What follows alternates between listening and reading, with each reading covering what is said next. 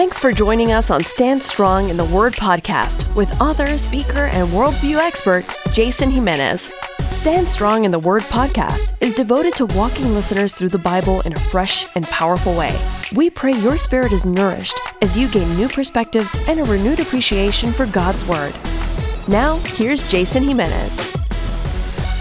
What's up, my friends? Jason Jimenez here. So glad to be with you here on Stand Strong in the Word podcast. Today is podcast 93 as we continue our chronological study in the Gospels. Now, we are in Passion Week right now. This is Tuesday, so this is part 4 now of a lot of stuff that we've been exploring on this one particular day leading to the crucifixion of Jesus Christ. So as always, if you've missed any of our previous podcasts, you can always go to standstrongministries.org, click on podcast, and we have all of the archives there, including my study notes. So take advantage of those things. If you need to hit me up, if you have a prayer request or if you have a question, info@standstrongministries.org is it. Now, bringing you up to speed, because there's a lot, as I mentioned earlier, that we've been covering in the last 3 parts. But Jesus, just the last podcast in podcast 92, he confronted the hypocrisy and the self-righteousness of the religious leaders.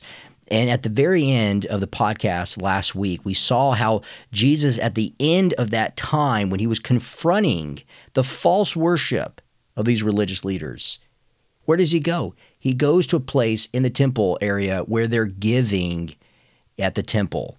And he uses a widow to show what true worship looks like.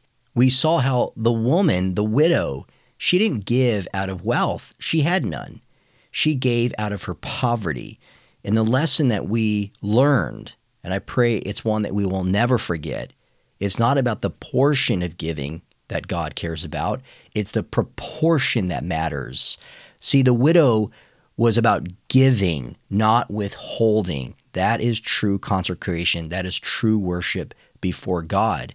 So now here on part 4 of Tuesday of Passion Week, we now get into the Olivet Discourse. Now, if you're not familiar with the Olivet Discourse, these passages, when you look at Matthew 24, verses 1 through 51, Mark 13, 1 through 37, in Luke chapter 21, 5 through 36, this is the eschatology of Jesus. This is him speaking and talking in great detail, mind you, of things to come, of the last days.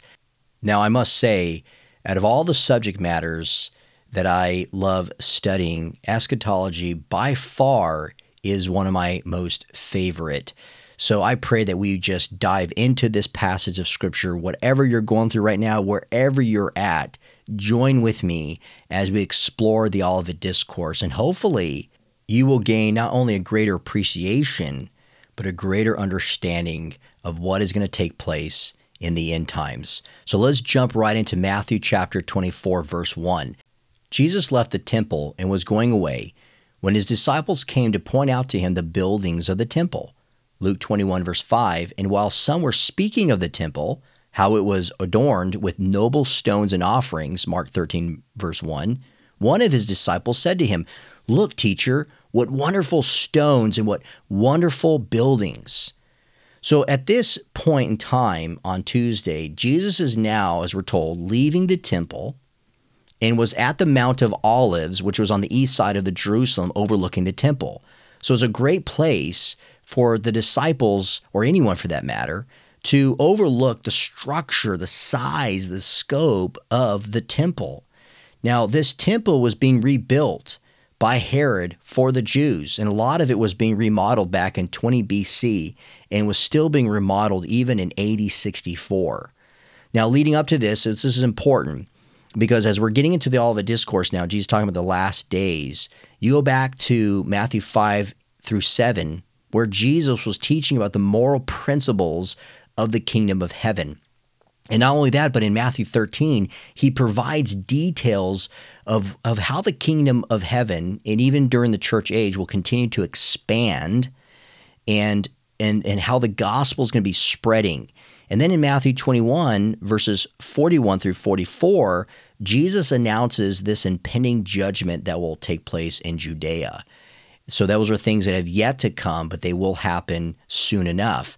But then in the Olivet Discourse in Matthew 24 through 25 and Mark 13 and Luke 21, he's going to be teaching about future events that's going to surpass even the time of the church age. Now, an interesting fact that I'd like to share with you is as Jesus is going to teach about the end times, as he's going to lay out prophecy here at the Mount of Olives, this is going to be the same place where Jesus Christ will return one day. Let me read you a passage where this is prophetic in Zechariah chapter 14, verses 1 through 4. It says, "Behold, a day is coming for the Lord when the spoil taken for you will be divided in your midst, for I will gather all the nations against Jerusalem to battle. And the city shall be taken, and the houses plundered, and the women raped. Half of the city shall go out into exile, but the rest of the people shall not be cut off from the city. Then the Lord will go out and fight against those nations, as when he fights on the day of battle. On that day his feet shall stand on the Mount of Olives that lies before Jerusalem on the east, and the Mount of Olives shall be split in two from east to west by a very wide valley, so that one half of the mount shall move northward, and the other half southward." Wow, isn't that awesome? Now, another passage we're told in Acts chapter 1, notice in verse 9, it says, "When he had said these things," that's Jesus, "and they were looking on, he was lifted up, and a cloud took him out of their sight. And when they were gazing into heaven as he went, behold, two men stood by them in white robes, and said, 'Men of Galilee, why do you stand looking into heaven? This Jesus who was taken up from you into heaven will come in the same way as you saw him go into heaven.'" Now, if you recall, at the ascension, it was at the Mount of Olives. So we can see the significance of Mount of Olives. Now, notice how Jesus responds now in Luke chapter 21, verse 6. He says, "As for these things that you see, the days will come when there will not be left here one stone upon another that will not be thrown down." So here Jesus gives the prophetic destruction of the temple in AD 70. Now, the only section of the temple that does survive, even when the Romans came and ransacked it and burned it down in AD 70, is the Wailing Wall. And so Jesus now provides more details of Jerusalem's destruction in Luke chapter 21, verses 20 through 24. We'll get there in a minute. But notice in Mark 13, 3 through 4, "And as he sat on the Mount of Olives opposite the temple, Peter and James and John and Andrew asked him privately, 'Tell us, when will these things be, and what will be the sign when all these things are about to be accomplished?'" Matthew 24, verse 3 adds, "the end of the age." So the four disciples that we're told that talked to Jesus privately asked him essentially two key questions. Number one, when will these things happen? And two, what will be the sign when they happen in the end of time?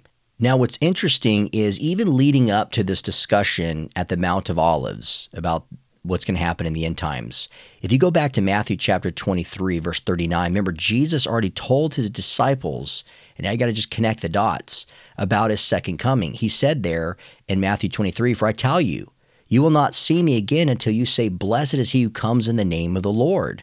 So this forms the backdrop to everything now that Jesus is going to get into in the Olivet Discourse. So in Matthew 24, verses 4 through 8, notice Jesus answers them, "See that no one leads you astray, for many will come in my name, saying, 'I am the Christ,' and they will lead many astray." Luke 21, verse 8, "The time is at hand. Do not go after them." So here we see the first predictive prophecy that Jesus gives his disciples when they ask the question, when will these things happen and what will be the sign at the end of time? He tells them about the increase of false Christs. Now, Ron Rhodes, who's a great source to look at when it comes to eschatology, he points out the parallel to the Olivet Discourse in the book of Revelation. He writes, Jesus speaks of the rise of false Christ, Matthew 24, 4 through 5, just as the first seal speaks of the rise of the Antichrist in Revelation 6, verses 1 and 2. Jesus speaks of wars and rumors of wars, Matthew 24, verse 6, just as the second seal is said to involve warfare in which nations rise up against each other, Revelation 6, 3, and 4. Jesus speaks of famines, Matthew 24, verse 7, just as the third seal involves famine in Revelation 6, 5, and 6. Jesus speaks of earthquakes, Matthew 24, verse 7, just as the sixth seal involves an earthquake in Revelation 6, 12 through 14, end quote. So you see the parallelism with the Olivet Discourse to later one of the disciples who's here talking with Jesus at the Mount of Olives, who will have the final revelation, John himself, in the book of Revelation. So you see the connection there. Now here in verse 6 of Matthew 24, and you will hear of wars and rumors of wars. See that you are not alarmed, for this must take place, but the end is not yet. For nation will rise against nation, and kingdom against kingdom, and there will be famines and earthquakes in various places. All these are but the beginning of the birth pains. Luke 21, verse 8, great signs from heaven. So the second predicted prophecy here is the increase of wars around the world. And the third, fourth, and fifth is the upsurge of famines, earthquakes, and pestilences.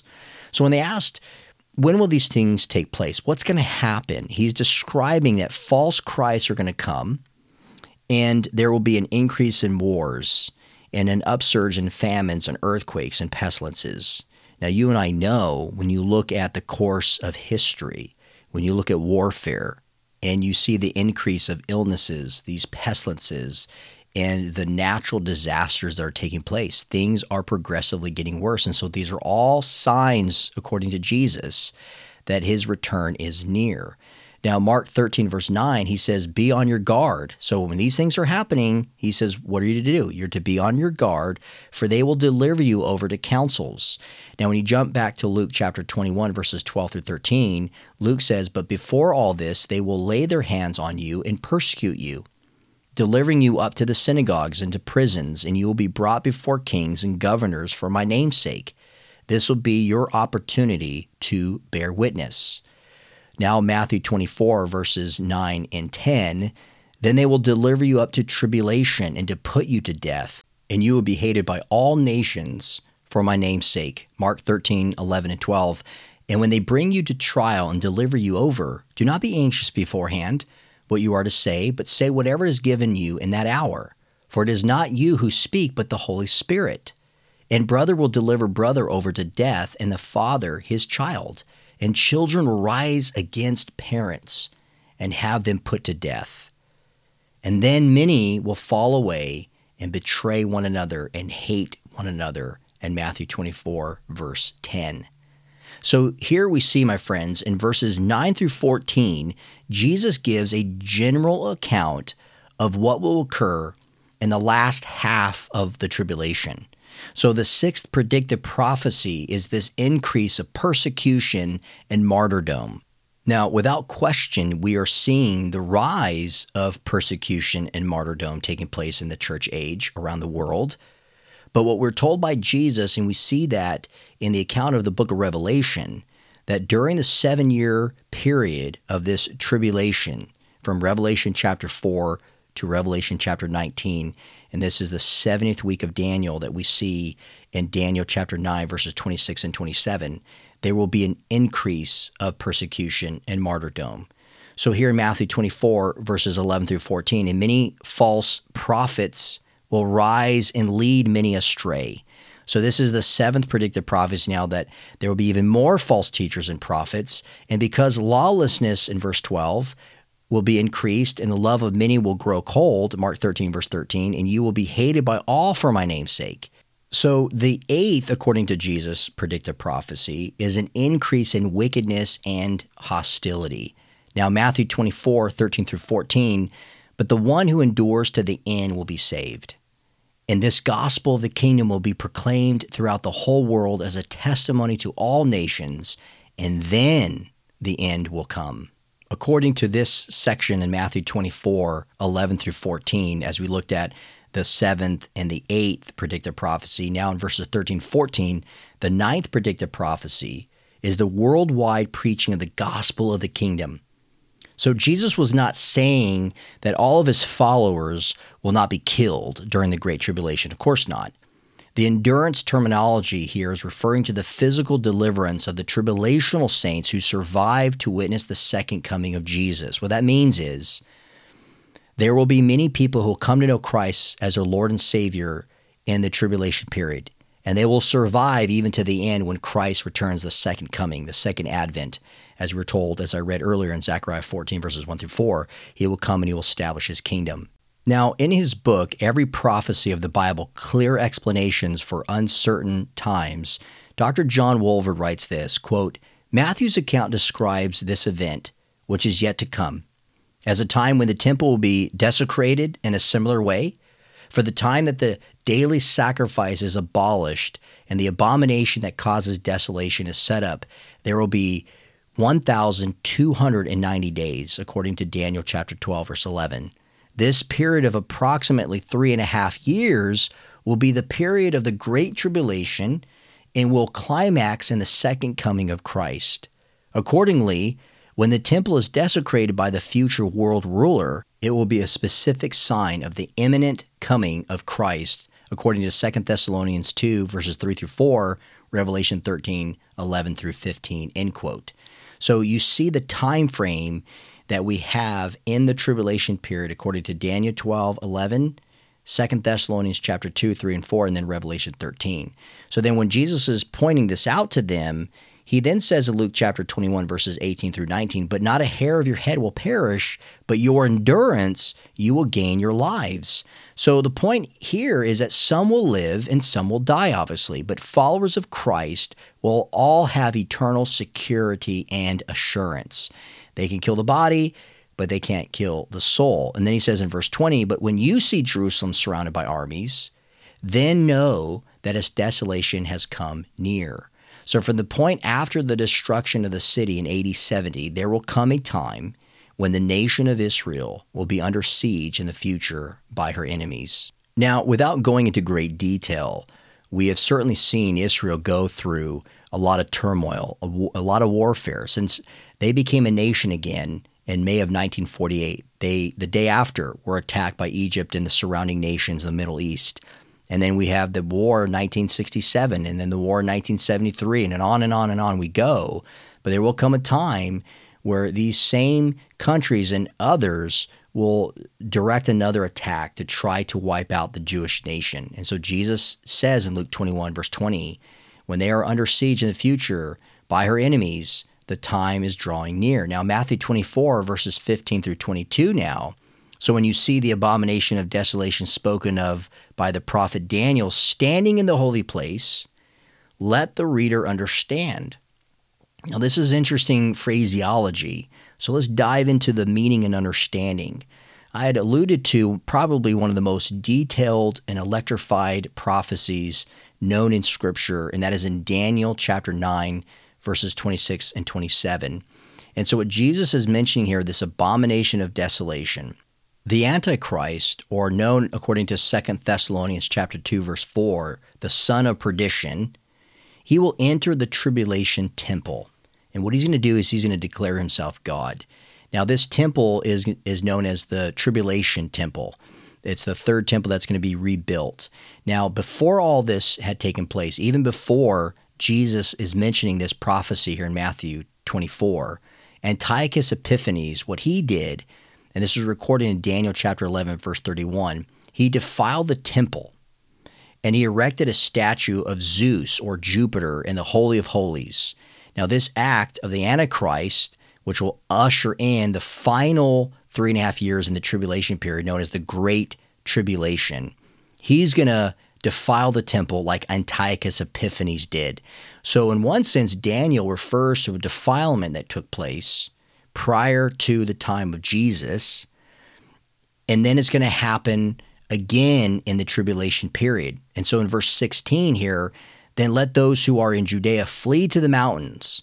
Let the one who is on the housetop not go down to take what is in his house, and let the one who is in the field not turn back to take his cloak. And alas, for women who are pregnant and for those who are nursing infants in those days, pray that your flight may not be in winter or on the Sabbath. For then there will be great tribulation, so as has not been from the beginning of the world until now, no, and never will be. And if those days had not been cut short, no human being would be saved. But for the sake of the elect, those days will be cut short. All right, so let's understand what Jesus is saying here in Matthew 24. Now, Old Testament prophets, remember, they describe numerous times in Scripture of these coming horrors that will occur. And matter of fact, Jeremiah, going to Daniel, even portions in Isaiah, all of these prophets mention periods of the tribulation. They describe them. For example, Jeremiah 30, verses 4 through 7, Daniel chapter 9, 25 and 26. So these 3.5 years that Jesus is talking about here, they will be so bad that if it wasn't limited within this time constraints of 7 years, everyone would eventually die. Remember, we talked about earlier that there will be some who come to know Christ as their Lord and Savior in the tribulation period that will survive through it all. And one of the reasons being, one, God protecting them, obviously, but also that the days are numbered, and then Christ will return and he will usher in the millennial kingdom, the 1,000-year reign. Ron Rhodes writes, quote, Christ in his Olivet Discourse warns the Jews to flee for their lives as quickly as possible. Many of the Jews apparently flee to the deserts and mountains, perhaps in the area of Bozrah or Petra, about 80 miles south of Jerusalem. This escape from Jerusalem is described in Revelation chapter 12, end quote. So when the nations surround Israel in the tribulation period, at whatever point in time that this occurs, remember, we just talked about the abomination and desolation. So the Antichrist is declaring himself to be God. He's forcing people around the world to worship him as a God. So he's no longer just a world leader. He's claiming, like pharaohs of old, I am a God. Matter of fact, he's saying, I am the God, because he's possessed by Satan himself, according to Revelation chapter 13. So when this goes down, many Jews will flee. They will desert the land, and they will find refuge in the desert. Now, if you go back in the course of history, this has happened numerous times through thousands of years with the people of Israel. And that will continue, unfortunately, even in the end times. Then Luke chapter 21, verses 23 through 24 says, For there will be great distress upon the earth and wrath against this people. They will fall by the edge of the sword and be led captive among all nations. And Jerusalem will be trampled underfoot by the Gentiles until the times of the Gentiles are fulfilled. So let me give you some insight what the times of the Gentiles is referring to. When you go back to the period of time when Babylon came into power in 605 BC, when Nebuchadnezzar, remember, had conquered Jerusalem in 586 BC, and then he led the Jews into captivity. So ever since that time, my friends, the Jews had not had full possession of their land as a people. And so in 1948, when they became a nation again, the Middle East, the Arab nations, the people that oppose the Jews, they have sought to destroy them and to take over the land. I remember one old professor that I had years ago. He said there's 3 key things you have to remember in association with fulfillment with the people of Israel. Number 1 is land. Number 2 is the seed. And the final one is the blessing that comes with God's people. And so these things are being fulfilled, but in the process, there's going to be a lot of battling and confusion and a lot of persecution. Now, Matthew 24, verses 23 through 28, Then if anyone says to you, Look, here is the Christ, or there he is, do not believe it. For false Christs and false prophets will arise and perform great signs and wonders, so as to lead astray, if possible, even the elect. So once again, Jesus continues to tell his disciples, and we have here recorded in the Gospels, that there will be an increase of false messiahs who will arise, and they will seek to deceive millions of people. So think about all the false movements, the different sects that are out there, the spiritual movements, and how many people come out saying they're the Messiah, they're false prophets. Oh, I have a revelation from heaven. And this will continue to pick up during the tribulation period.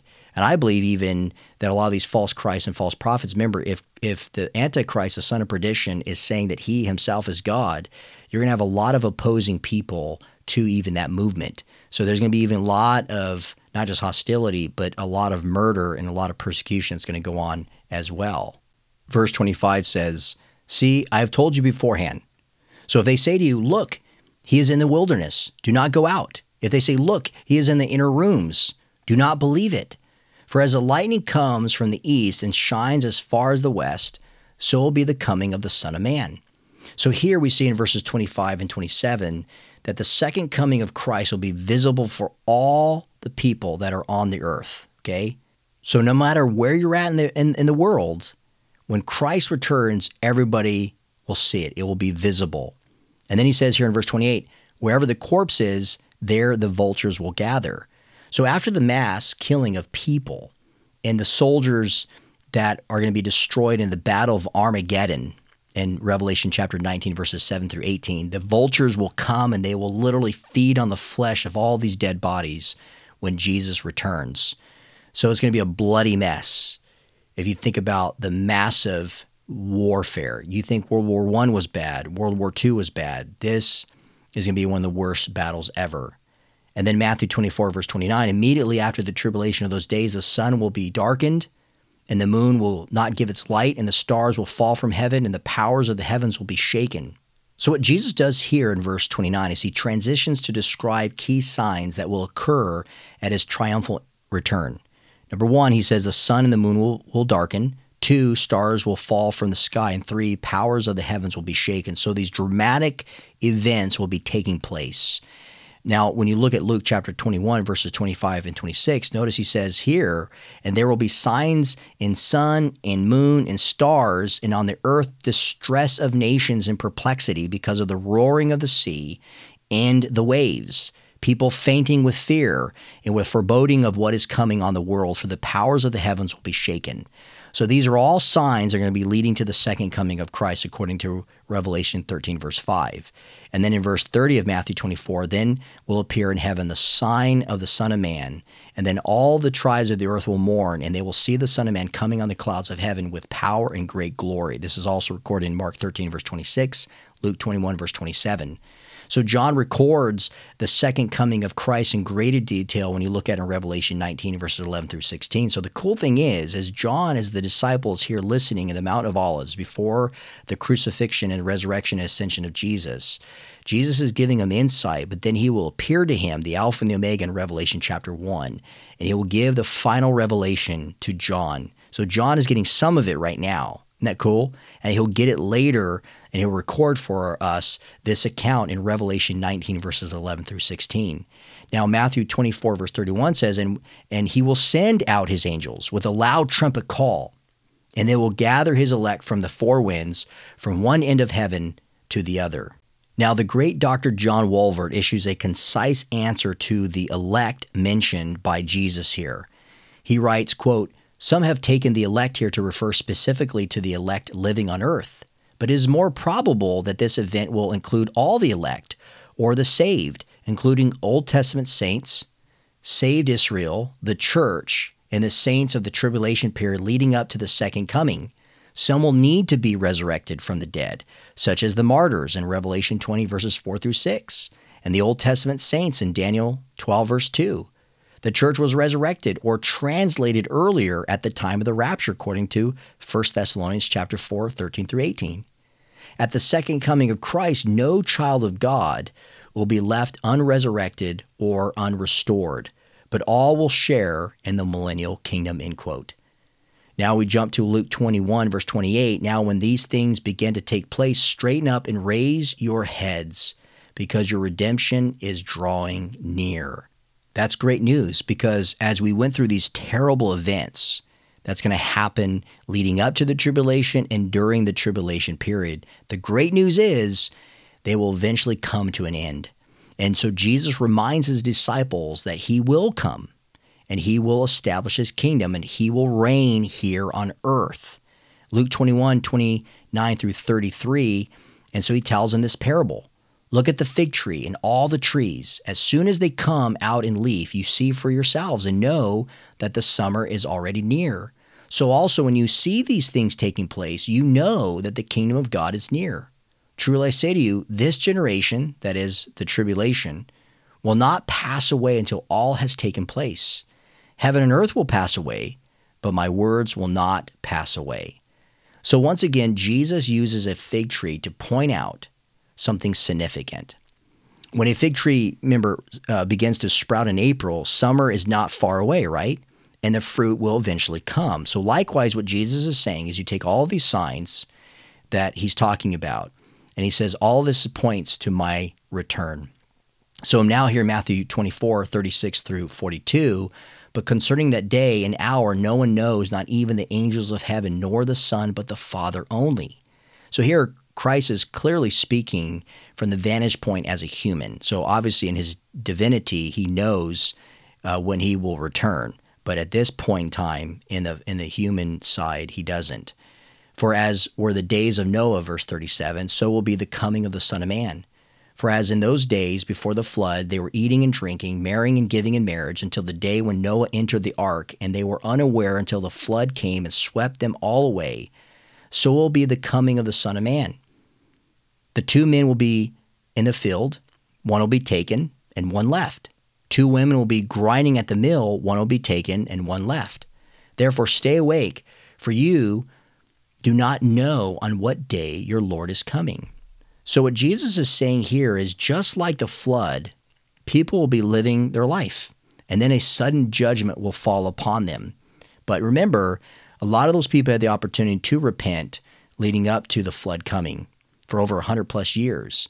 And likewise, with a lot of these signs leading to the tribulation period, people have time to repent. So those who remain are going to be sons and daughters of the kingdom, and those people who survive even after the tribulation period who put their faith and trust in Jesus Christ, those are the sons and daughters who will repopulate the millennial kingdom. Now, as Jesus ends the Olivet Discourse, and I know this has been a mouthful, so make sure you check out my notes, standstrongministries.org, to go through them. If you have any questions, shoot me an email at info@standstrongministries.org. But at the very end of the Olivet Discourse, Jesus takes the opportunity to tell his disciples, as he's telling us here in the recorded word, to be alert, to not only look for these signs, but look for his coming, that we need to be vigilant. Jesus gives the example here of an owner arriving home unexpectedly. And in Luke 21, verses 34 through 36, he says to be watchful. Don't be weighed down with dissipation and drunkenness and the cares of this life, and the day will come and it'll be like a trap to you. So we have to be vigilant, my friends. In Matthew 24, 43 through 44, he says, but know this, that if the master of the house had known in what part of the night the thief was coming, he would have stayed awake and would not have let his house be broken into. So now he transitions and talks about a thief. And he says, therefore, you also must be ready, for the Son of Man is coming at an hour you do not expect. So Matthew's account gives the example of a master on the lookout for a thief. This, like Mark's reference of a servant, are both given as examples of Jesus emphasizing. Think of a man coming home unexpectedly. Think of a thief. If you know if he's going to come rob you, you're going to stay up and wait and anticipate that. Likewise, that's how we have to be for the second coming of Christ. Don't get lost in this world. Be fixated on the return of Christ. And then finally, in Matthew 24, 45 through 51, Jesus talks about the difference between a servant who waited and served and did the things he was called to do, and then the wicked servant who says to himself in verse 48, my master is delayed, and begins to beat his fellow servants and eats and drinks with drunkards. Verse 50, the master of that servant will come on a day when he does not expect him, and at an hour he does not know, and will cut him in pieces and put him with the hypocrites. In that place there will be weeping and gnashing of teeth. So Jesus ends the Olivet Discourse by taking a look at a faithful and wise servant that underscores faithfulness. And those who do the things that God has called them to do, who wait for his promised return, God will bless that person. But those who misuse their position, who are unfaithful, what will happen? God will judge them harshly. So there you have it, my friends. That's part 4 of Tuesday. I told you that this was definitely a very busy day for Jesus, and he covered a lot of ground, a lot of teaching. I know eschatology, if you don't kind of have maps in front of you and look at the diagrams, it's kind of hard to follow. So there's a lot of great resources out there. Hope that you'll take advantage of that. But check out my notes, as I mentioned, online to help you kind of go through this kind of stuff. But we will pick up next week, and we will cover the final part of Tuesday, and we're going to be looking at the parable of the virgins and the parable of the talents. It's all connected to the teaching of eschatology here in the Olivet Discourse. So I can't wait to dive into those portions and to clarify some things, and that we can just surround ourselves in the power and truth of God's Word. And as we just learned on today's podcast, let's anticipate the coming of our Lord and Savior, Jesus Christ. And hey, if Jesus tarries, then I'll see you next time on Stand Strong in the Word. For more information on Jason Jimenez and Stand Strong Ministries, visit us at standstrongministries.org. Thank you for listening, and keep standing strong in the Word of God.